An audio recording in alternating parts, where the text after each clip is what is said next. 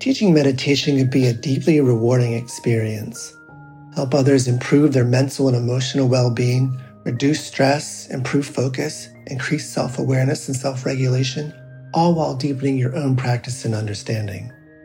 Join acclaimed author, Buddhist teacher, and Emmy Award-winning musician David Nichtern on Tuesday, May 28th at 6 p.m. Eastern Time for a free online discussion on teaching meditation in Dharma Moon's renowned mindfulness meditation teacher training program.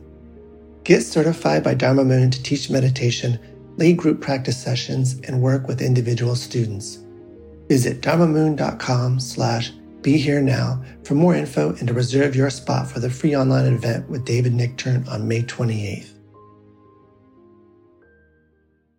I'm Rachel, the creative director for Ram Dass's Love Serve Remember Foundation, and I'd like to welcome you to our Inner Academy, a virtual Dharma hall where our family of wisdom teachers will help you navigate your daily life by bringing ancient wisdom into a modern context.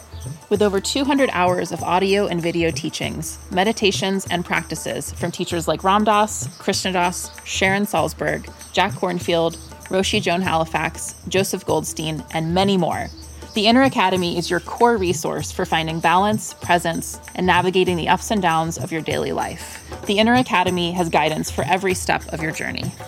Choose from an annual or monthly membership and gain access to past and future courses, retreat replays, virtual community, and much more. If you've been familiar with Love Serve Remember Foundation for a while, you'll know that most of our offerings are given freely or on a sliding scale basis.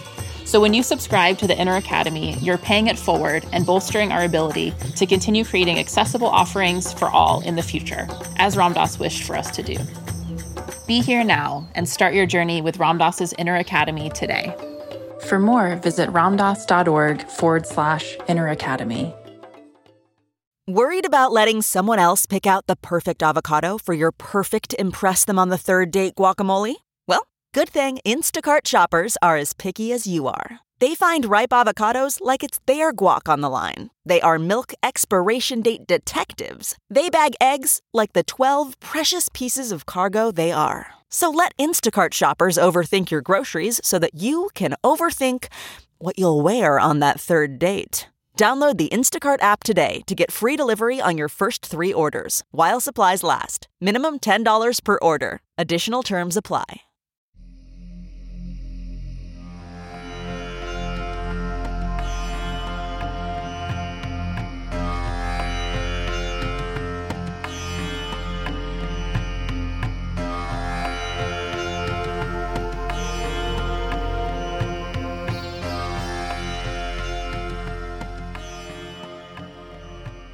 Welcome to the Sharon Salzberg Metta Hour. This podcast is a reflection of our connected lives and is dependent on the generosity of you, our listener. So please go to mindpodnetwork.com/Sharon and either use the donate button or bookmark the Amazon portal, through which we will receive a percentage of whatever you purchase from Amazon, or sign up for a free trial with audible.com. We thank you for your support in allowing Sharon to continue to share her exquisite heart wisdom. Hi, welcome to the Metta Hour. This is Sharon Salzberg, and I'm going to hang out with Raghu Marcus. And here I am, and thanks for having me. And I want to reminisce a little bit, actually, and it's not that far back, because the last time I saw you, Sharon, we went to see the 16th Karmapa. Oh, yeah. In Jersey, and there's such a funny little thing that happened. I was thinking, I don't even think I talked to you about it, but so the event went on. It was a day-long thing, and then at the end of it, and we had katas, silk scarves, which is traditional to give to a Rinpoche, and they put it on you, and it's a blessing. So we had our silk scarves, and we saw his limos that he was going to take off in right in front of the hotel. So Sharon and I decided, we were waiting for our ride to come, and we decided, well, let's just hang out here and see, maybe we'll get lucky. and we'll get that little blessing. So we hung out and we hung out and we hung out. We saw people going up to his room, and we were, I felt like when I don't think I told you this, but I felt like when I was 24, when I met Maharaji, Neem Karoli Baba, and I was, we would be just waiting on tenterhooks for his appearance at any moment. And so I just went backwards in time to that moment. And then finally he came out, and he was walking with his, with the Secret Service people who were there to accompany him out to the vehicle. And Sharon and I were standing in the line. And as he walked by, and I knew that I had this plaintive look. Oh, please come and give us the blessing. Love me. Yeah. And he walked right through, not even a glance in our direction. And I was crestfallen. Sharon, being way more wiser and balanced than I am, just took it in stride. But it took me at least, I don't know, 3 or 4 minutes to get over that. Yeah. Wasn't that a fun moment? That was a fun moment. I saw him after that in New York City. Oh, yeah? I couldn't go to his talk because I had to do something. But I went to a reception that was being held for him prior to the talk, and went up and got a blessing. And it was a full-on, hi. Oh, really? Kind of experience. But see, if the former had not happened, who knows if the other one would have happened, right? I had to lay the groundwork karmically. Yeah, but I didn't get the payoff. But just to let everybody know, when he was here the second time, the 16th Karmapa, who we really love and we really, really talk about a lot on our podcast Mind Rolling, as well as on the MindPod Network, because he is, I think, just an incredible person to really attract and guide the new generation of people that are interested, and just his into LGBT rights. He's into he talks about the environment and our taking care. He talks about women in a monastic tradition and improving that whole lot, and so on. He's so forward thinking. He's just a fantastic being. And I was fortunate that Sharon invited me a couple of years ago, 3 years ago, to Washington, where she got to go up with a couple of friends to his room and hang out with him in the room, and just talking about nothing, really. We were just, there was no spiritual anything. It was just more about his, what's it like for you coming to America kind of a deal. And there was a moment, and I had met, and I've told this story at least 3 or 4 times on different podcasts. It is just such a momentous moment for me, that when he did that kata ceremony and put just at the end, he thank you for coming, and he held our hand and he put the scarf on, and I went downstairs from there. We were on our way to a Bob Thurman talk, actually, and we were waiting for the car, and I couldn't move. I was just sitting there, and I remember telling you, Sharon, I can't move here. Well, come on. And just automatic place for 2-3 hours meditative space was very powerful. And he was like, I don't know what he was, 27, 28-year-old, this beautiful young man. And I had met the 16th just before he died in the early 80s in a black hat ceremony in Los Angeles, and felt his presence, which was very much like, for me, Neem Karoli Baba Maharaji. Uh-huh. And I could feel whatever that thing is that goes from one life to another incarnation, that represents whatever we want to call that. Okay. Uh-huh. And that's why I want to talk a little bit about that. In the whole thing of the Hindu soul and the Buddhist pure mind, and who we truly are, and how those terms, I always say, look, there cannot be any difference. It's just a different way for us to express something, but I think Buddhists would say would take askance at that because there's the implication with the soul thing that there's an individuality that does a certain part of me-ness, not mine. Can you just elaborate your own thoughts about that? It's quite a place to start. I know, it just came up. I don't know.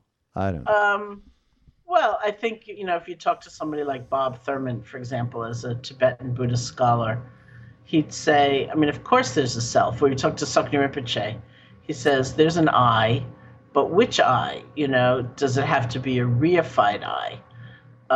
Or can it be what Sakya Rinpoche calls either mere I or social I? The reified I is something that I think any Buddhist tradition would say does not exist. That's a kind of a wrong-headed concept. Reified meaning solid, unchanging, unyielding, independent of causes and conditions, somehow in control of things. And that would definitely be something that I think any Buddhist tradition would say, well, not really, But that doesn't mean that this sense of individuality is going to melt somehow, that we're going to be part of a soup rather than have individual existence and karma and, cause and effect. And when people confuse that, that's when all those funny questions come up. Like once I was teaching and a guy kind of randomly pointed to a woman in the room and said, if there's no self, how come she's not paying my taxes? It's not like that. It doesn't become this kind of crazy meltdown, But first of all, the idea is the way it's going to be after enlightenment is the way it's always been. It's just that we see it. So it's not like there's a self that we've now destroyed or killed or annihilated. So anything that worked before enlightenment should work after. Right. Or even short of full enlightenment, anything kind of a deep insight into no self or selflessness, as the Buddhists would say. And whether that's the same state, I imagine so. The words are certainly different. Sometimes it seems like if you get those great beings together in silence, they'll be more in accord than if they're using words, because they're pretty much saying the same thing and calling it something different, it seems to me. Yeah, exactly. I've been reading this incredible book. It's it's commentaries that I've been reading on the Tibetan Book of the Dead.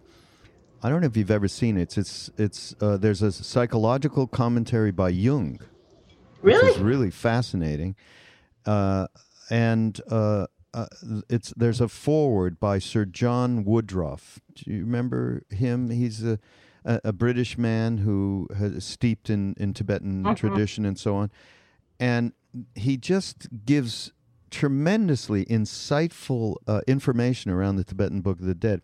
And this is something that actually sparked why what I just asked you. I'll just read something. We can comment it. At length, the deceased passes out of the Bardo dream world into a womb of flesh and blood, issuing thence once more into the waking state of earth experience. This is what in English is called reincarnation or rebirth in the flesh. The Sanskrit term is samsara, which that is rising and rising again in the worlds of birth and death. Nothing is permanent, but all is transitory. In life, the soul complex, this interesting term, is never for 2 consecutive moments the same, but is like the body in constant change.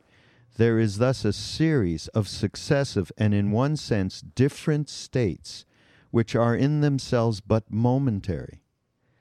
There is still a unifying bond in that each momentary state is a present transformation representative of all those which are past. as it will be the generator of all future transformations potentially involved in it. This process is not interrupted by death. Change continues in the skandhas, or constituents of the organism, other than the gross body which has been cast off and which undergoes changes of its own.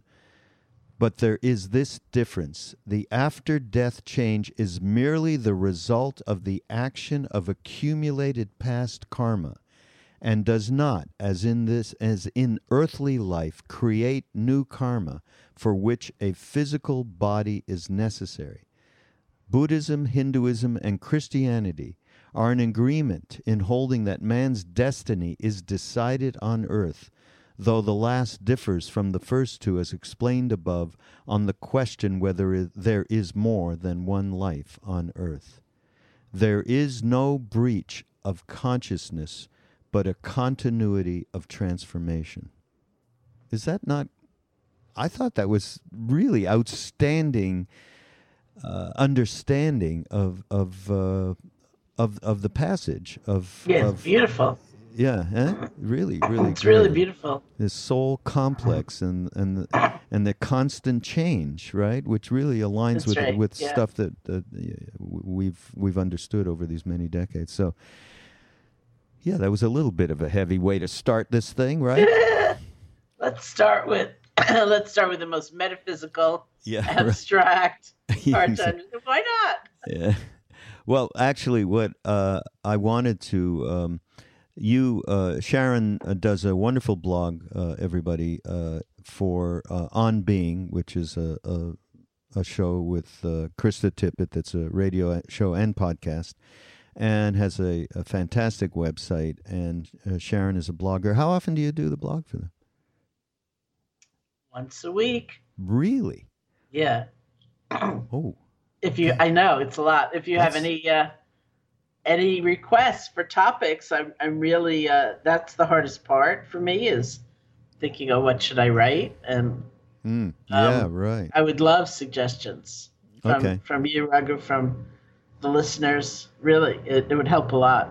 Okay, so everybody out there, come on, write comments and ask.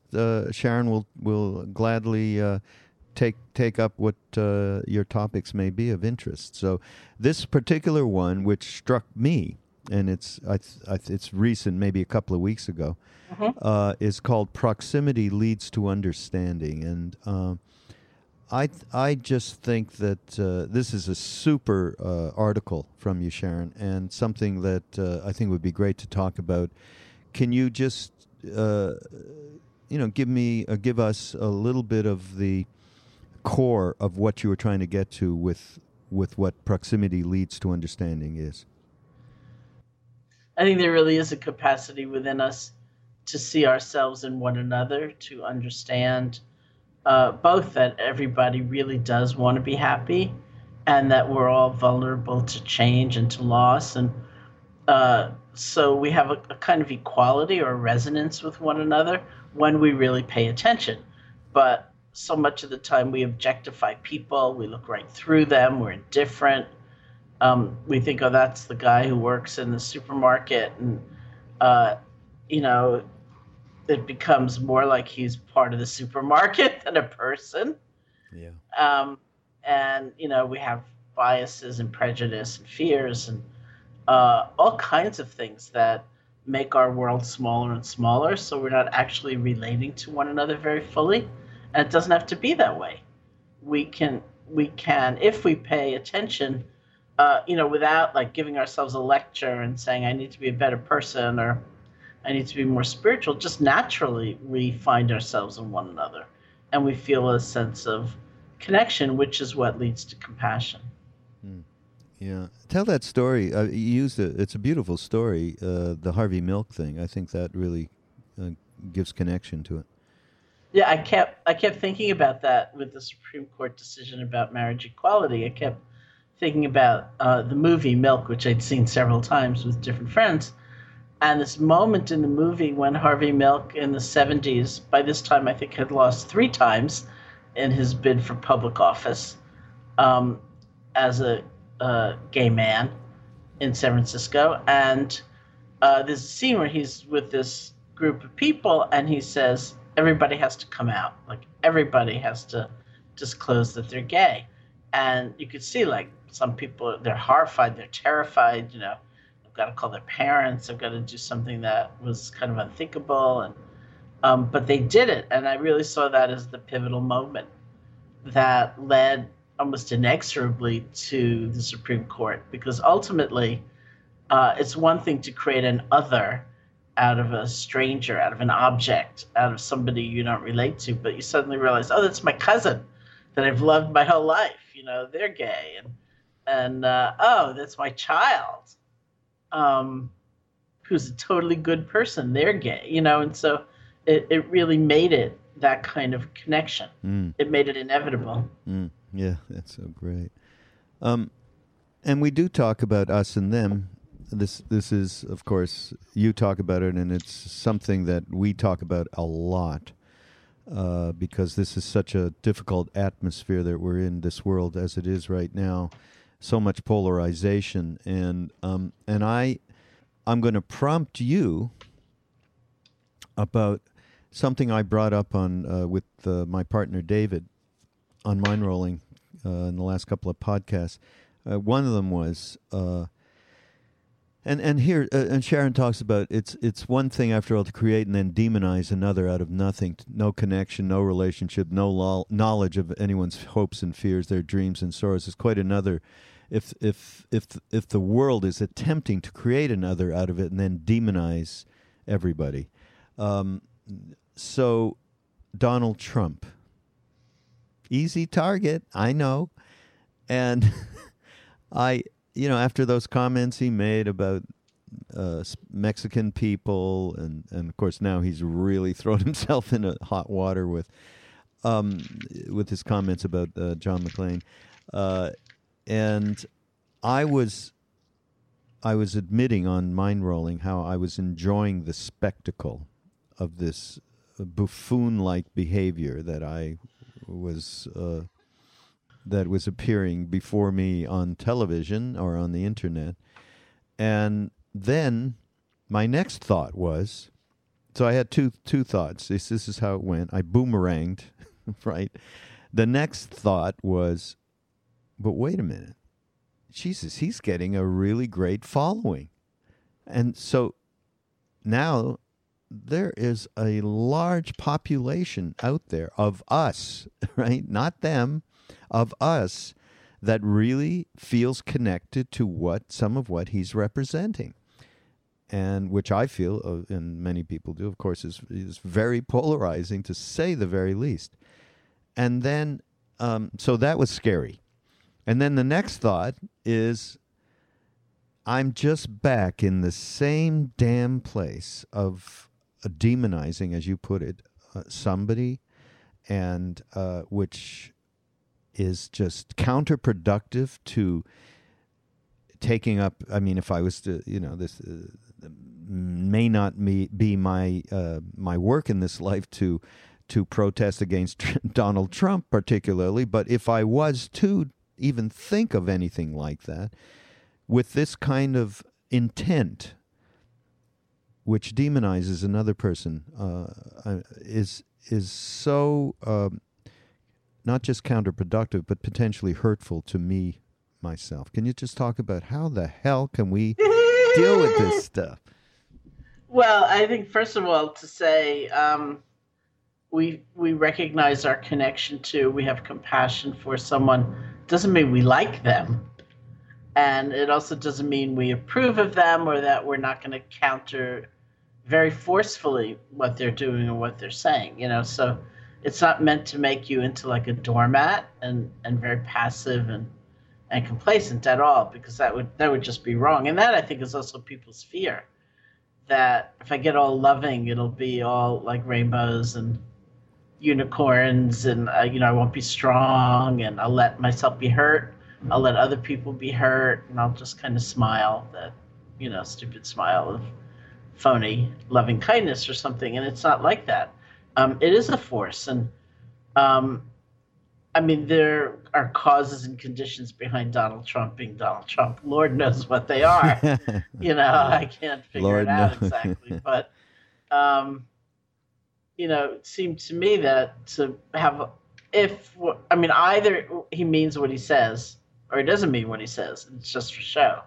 Yeah. If he means what he says, then he's like so vastly disconnected that one could only have compassion for him, like, good Lord, that's like, to be born and, go all the way to dying, probably without like a meaningful connection to the world around you and people around you is not that enticing a prospect, and if he doesn't mean what he says, then that's also bad, it's also bad news because then he's, he's really empty, like in the negative sense of the word, not in the, Buddhist sense of the word.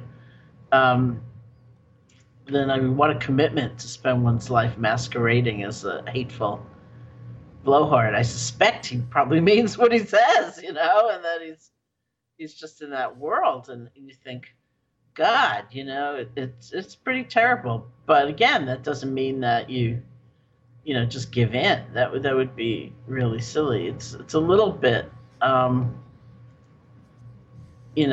like the way Ram Dass used to be with Donald Rumsfeld or somebody back in the day, putting them on his puja table and saying, I love you. And it was like, bleh. But, somehow doing it enough so that you kind of realize that you don't want to, in a sense, become them. You don't want to have that level of disconnection. And but it takes a tremendous understanding about the power of compassion and how it doesn't make you weak. And it's not about being stupid or giving in any way. And that's not easy to come by. Mm. That's also not what we're taught, that compassion is a strength and it's a power. And that you can, as you said, you can do very forceful action with a different intention. And that intention could be compassion, certainly not only for him, but including him. It's also seeing, look at the society we've co-created, where to continue on the Donald Trump theme for a while, he could say that about Mexicans and he could say that about the president of the United States. And it was only when he sort of insulted John McCain that he got into trouble, Right. And you think, wow, that's really bad news too, like people just let him get away with all that and are kind of amused or agreeing with him, even worse, and it's only when a particular thing happened, that suddenly people are censoring him. Yeah. I think that was kind of alarming too. Yeah. I think what's really important thing that you mentioned here when we talk about compassion is not something that we grow up with as something to develop, and it is looked upon in many facets of our society as weakness. It definitely is. And how do we turn that all around? How do we? Obviously, it seems to me one of the main ways for us to do that, and to some extent, maybe new generations have been doing it. Since we came up in the '60s, late '60s and early '70s, and that is to have some understanding of it from what we've been given from Eastern spirituality, and then to embody it as much as possible. But just talk a little bit about what are the aspects of compassion and how to enact them in our lives, perhaps through practice and certainly through action.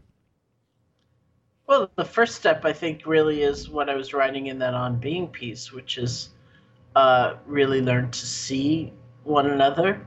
It's like paying attention. And when we pay attention to anybody, I think we do intuit both that, wow, everybody does want to be happy and everybody is vulnerable. It's not, sometimes we think of compassion as very stratified, like you way down there whose life has fallen apart, which mine never could. I'm going to bestow this kindness upon you. And it's not like that, because we do have that kind of shared vulnerability. I mean, it's not like we share the same measure of pain, because we don't, but we do have this kind of vulnerability that life changes and nobody is immune, and that should be a call to take care of one another or think about one another in a different way and realize, yeah, that could be me in some way. And so it's not like a lack of respect or regard when we have compassion. It's more like coming from that place of equality. So we look at people and we listen to people and we do find ourselves in one another and we see that nature of change and vulnerability and we care. One of the things about compassion that's really hard to understand in the Buddhist definition, it's the trembling or the quivering of the heart in response to pain or suffering. It's a movement toward to see if we can be of help. So it's the trembling or quivering of the heart in response to seeing pain or suffering. It's a movement toward to see if we can be of help. It's not a movement into to burn up, right? And so there's almost a kind of balance that's implied in the teaching about compassion. We tend to romanticize it sometimes and think, if I'm devastated, then I'm really compassionate. But from the Buddhist point of view, which is very practical, kind of common sense in a way, if you're devastated, you don't have any energy to try to help, right? So everything, in a funny way, becomes about how bad you feel. And so, that's why one of the reasons that compassion is not seen as a weakness, it's seen as a strength, because you do have the energy to go toward, to see if you can be of help. Yeah, I think that's super important. That's a wonderful point and a wonderful framing, and that is, it is energetic. It is not passive, and that in that is an action that can happen. And I think that once people demonstrate that in their lives, in their family lives, even just in their family lives with their parents, children, once they demonstrate that that action and that energy, I think that passes into children in a way beyond words, and I think that's probably more important than any talk that they can be given about caring about other human beings. I think the demonstration. What role is empathy? Is empathy a bit of a doorway to compassion? Yeah, I mean, again, this is from, very specific use of words within the Buddhist psychology, but empathy would be considered like a necessary but not sufficient condition for compassion to arise. It's like a doorway. We have to have empathy, but empathy is actually not enough from this point of view. And this is something, this woman, Tanya Singer, is a neuroscientist in Germany. She's been exploring this in terms of the brain, which is really interesting. Empathy being like that resonance, like recognizing viscerally in your body, like, ooh, that probably hurts a lot as we look at somebody. And we need that. Otherwise, we really do live in a world of our own. It's like then we're more Donald Trumpish than we'd like to be. We definitely need that. And yet, maybe this is the way I usually talk about it, maybe we have that genuine moment of empathy, but we're frightened. And we feel like, oh, I've got to run away. Or we have that genuine moment of empathy, and we feel overwhelmed, exhausted, depleted, fatigued, like I can't bear to be involved. Or maybe we feel that moment of empathy and we're very blaming. Like I gave you perfectly good advice 6 months ago. If you'd only listened to me, you wouldn't be in this bad situation. Or maybe we feel that moment of empathy and we're very egotistical, which is the usual thing, like I'm going to fix you. I'm going to save you. Or maybe we feel that moment of empathy and we have a compassionate response, which is the movement toward to see if we can be of help, right? So that compassionate response, for a while I was trying to school myself to not say compassion, to say the compassionate response instead, but it failed. Anyway, so that compassionate response implies some balance because we're not going into to burn up, some compassion for ourselves as well.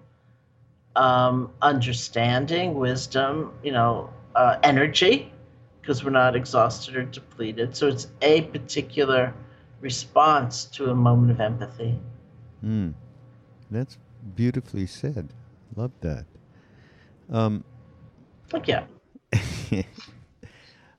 And another thing that you talk about in the article, and we've passed over it a little bit, but how society perpetuates a dualistic worldview of who is like us and who isn't.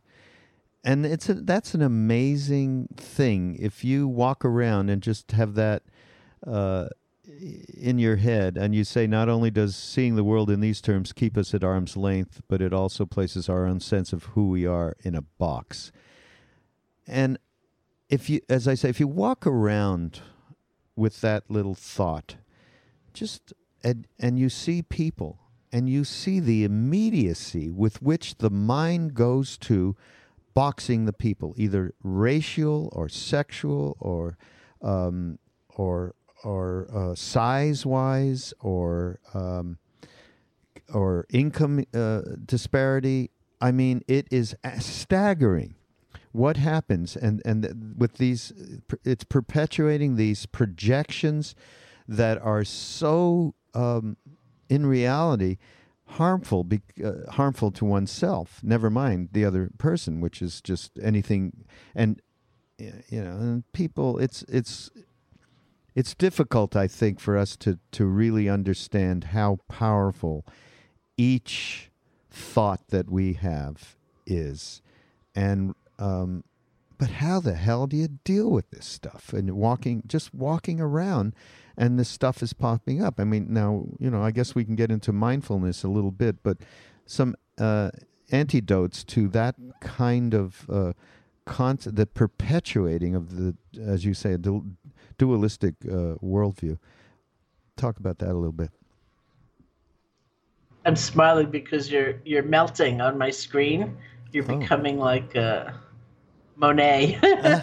Wow. It's very interesting. Wow. Okay. It's like, whoa, clouds, flowers. Wow. No, that's absolutely right. I mean, there is some evidence, I haven't really studied the studies, but there's some evidence that mindfulness, it makes sense, decreases unconscious bias because usually it's unconscious, racial or whatever. And the more mindful we get, the more we see it, and then we can let go of it. If we don't see it, it just governs us. The other part of it is that's one of the reasons I like doing loving kindness meditation in just an informal way, like walking down the street in New York or whatever, because I find that the same judgments may arise, but I cap it with a "may you be happy," like walking down the street and doing loving kindness, and somebody walks by and I think, that's the wrong jacket for this season. What are you wearing that for? And then it's like, oh, may you be happy, which makes it kind of fun, and it's almost like a reminder, like, okay, maybe I can't control those thoughts that will just arise in my mind, but I don't have to buy into them. I can actually switch to the metta channel, to the loving kindness channel. I'll have to think of that when I get on the plane, and it's like, it's true, 40 below zero, and you get on a plane and there's a guy sitting there in shorts, and you have an immediately inflammatory reaction. And I can now have a methodology. Thank you so much. May you be happy. Oh, you're welcome. That's great. And That's he is. right. He's obviously happy. Why I'm even And having that thought, I don't. Yeah. It's from a Larry David Curb Your Enthusiasm show. He got on a plane and he sees a guy in shorts. You don't wear shorts on an airplane? What's wrong with you? So, oh my God. Another thing you talk about here is a study. Actually, it's a interpersonal contact between hostile groups. Counteracts bias by letting people get to know one another as individual. Could you talk about this a little bit and this particular study that you found?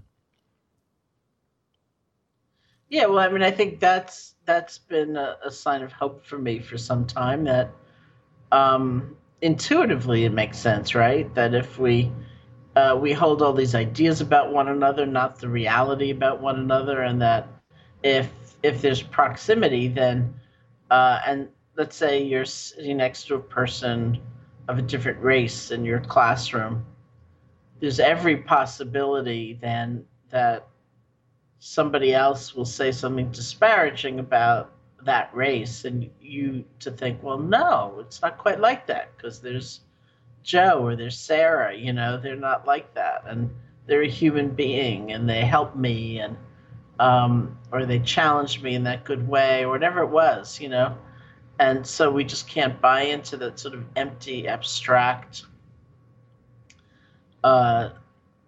very blatant sort of categorization, that can be rigid. And I think culturally, we go through as a nation, it's very interesting. When we go through kind of changes in who the enemy is. And, when you and I were younger and growing up, and it was probably Russians, or Soviets, or Red Chinese, or whatever we call them. It's so horrible. And then, all these years later, they're not held in that light totally. Maybe by some people, but not in sort of the general discourse. You think, but wait a minute, what happened to the armies waiting to swim to California, whatever it was that we were taught? And, right. The Russians are coming. The Russians are coming. Yeah, I mean, they're having a life, and or those ways in which you never go to a place, and then you go to a place. And you see, oh, look at that. The person's trying to get a job for their daughter, or they're like families, they're people, they've got a lot of the same issues, and so it's hopeful to me that if we have the opportunity to pay attention, something can shift. Not always, sadly, but more and more. I did a podcast actually recently, just the other day, yesterday, with our friend who we did a podcast with, my young friend Jared Levy from San Francisco, remember? And he called me and he said, I joined this group. It's called Inside Circle, and what they do is they go into prisons, and a bunch of men will go into prisons, and some of them are facilitators, and some of them are like him, just a regular citizen. And the prison, there's some selection. I'm not sure how they select them, but then they gather together in the chapel, and they do like couple of day long things of sitting in a circle and sharing. And this is everybody. This is Latinos. This is African Americans. This is white people, Mexicans, and Mexicans from southern Mexico versus northern Mexico. Apparently there's very, very defined groups in prisons. And this is Folsom, by the way. So these are all men that are in for a long time. And they even told us that in the yard, when you go in the yard, each part of the yard has a different section of people based on race. But when they come into this chapel and they do this men's group, there are representatives from all of the groups that come there and share. And they share their deepest fears, their deepest wounds, and it's just this amazing catharsis of how these people are.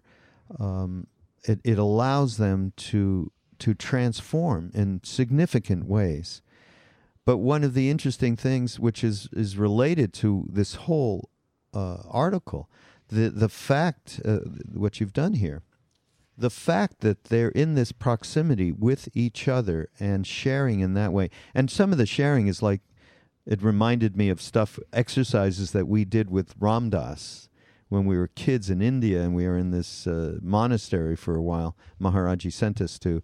And each person would sit individually with Ram Dass, like a few feet from him, and look into those big blue eyes. And he would say, whatever it is that you're afraid to say or have been afraid to even think about yourself, say it now.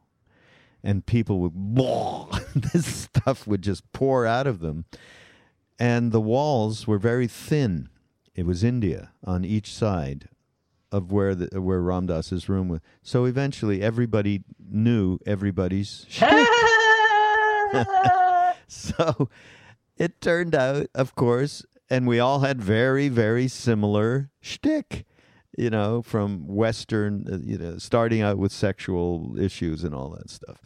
And in the same way, everybody in this room starts to realize that we have such similar wounds. And really, they said, most of it goes back to mother and father issues. And that leads me to the next thought of His Holiness the Dalai Lama. How much today, right? He emphasizes mother, a pure mother. He doesn't put it that way, but who emits love and compassion. That's what will change the world, right? Just talk about that. I mean, your own experience of being with people and seeing them in so many complex situations of woundedness.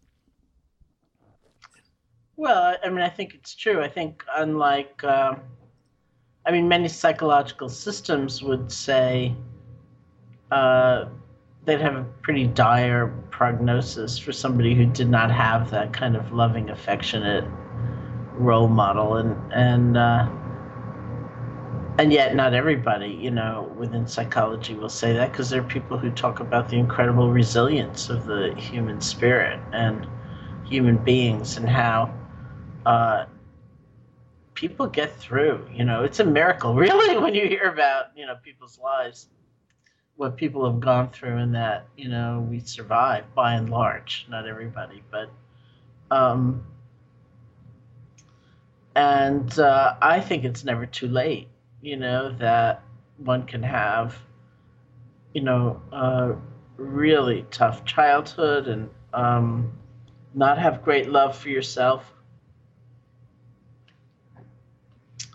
and really struggle. I mean, maybe you're in prison, but I think it's never too late. And either one could learn to receive that kind of love from someone if there's someone there. Or I think, honestly, that's what meditation often is we learn to bestow it on ourselves. If there's not an external figure around. So I think it is the biggest healing force there is.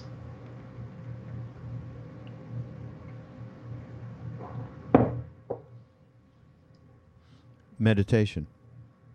Well, love, so meditation is one way of awakening that. Right. And it's awakening it even to receive it. It's like you receive it from yourself. I think that, I just love what this men's group was doing in the way that, and we did some, and we've done some of this work, as I mentioned, with around Ram Dass and so on. But the way, this whole article about proximity, that the way in which you in a group, and that's all about satsang, which to me is highly important. I mean, talking about meditation being one major day-to-day way to allow self-love to come through by self-investigation. And I think that being with a group in doing spiritual activity, of Krishna Das, who's our good friend, and many people know quite well that being in those kirtans that he does engenders exactly what we're talking about. But I think also just in an informal way of people getting together and just expressing themselves, the way that we can see we are so alike and our aspirations and so on are so in line with each other and so much common interest. It's then how do you take that out of your family, out of your sangha, satsang, out of your comfortable zone, and how do you put that in action when you go out in the world, and that allows you to stop polarizing by virtue of the fact that everyone that you see wants the same basic things that you do. So, okay, give us the big capper here, okay? The big to-do to engender the this. Pithy answer? Yeah. Okay, pay attention. You got to pay attention. You got to look at the person, not through them, whether they're the person helping you in the store, the person asking you for $1 on the street, or your big rival at work, or your partner whom you may not have actually looked at for a good long time. We've got to really pay attention. Okay, that's it, everybody. Going to pay attention. We're gonna have a test at the end of the at the end of what?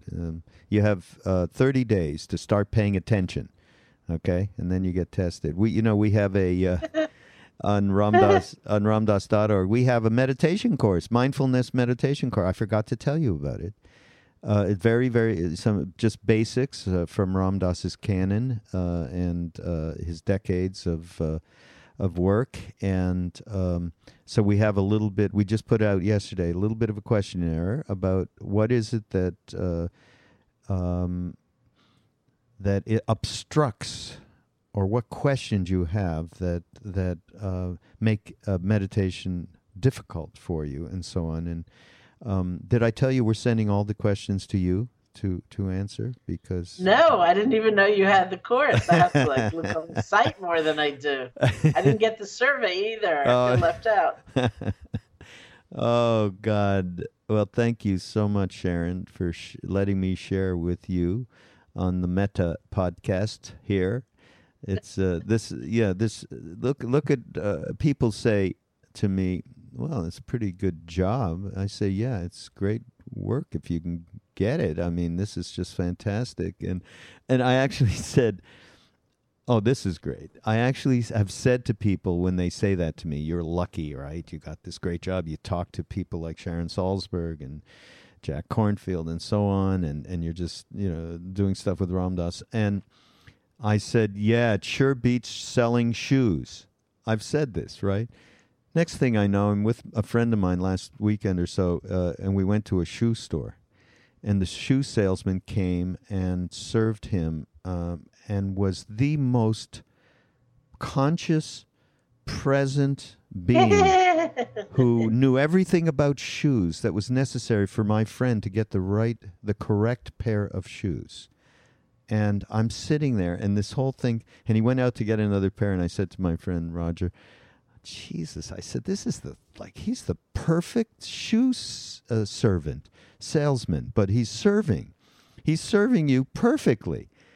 And I told him that story about, well, it's better than selling shoes. It is not better than selling shoes. That's right. And it's just proof, and it's just proof of this whole article you just said. I was looking through. I was not being present, and he brought me to being present just by being here now. I mean, he was really just here, Yeah, that's and right. he was fully engaged with what he was doing, and that's how we really need to. We need to see the world more like this. We really do. So, great article. Thank you. Thank you so much. Thank you. So everybody, come and you can subscribe to Sharon on iTunes if you want to get this show through the podcast app on your smartphone, or just go to mindpodnetwork.com/Sharon. And not only will you see all these wonderful podcasts that Sharon's done, some of them like this one, and some of them culled from talks, these fantastic talks she's given. And there's also wonderful daily wisdoms that we put up of all sorts of stuff that we find that we feel would be helpful for people. And please also take advantage of this support. It's all listener supported, so we would appreciate sharing in that way. And it's easy to find a donate button or an Amazon link where you can buy all your stuff on Amazon, and we get a tiny piece that Sharon and MindPod share. Share. How do you like that for a little commercial at the end here? It's great.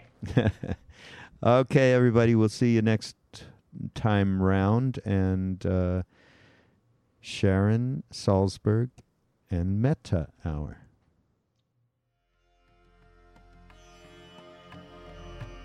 Thank you for listening to the Sharon Salzberg Metta Hour. We really do appreciate your support and hope you will continue that support by going to mindpodnetwork.com/Sharon and clicking on the donate button, or by using our Amazon.com portal for all of your purchases. Namaste.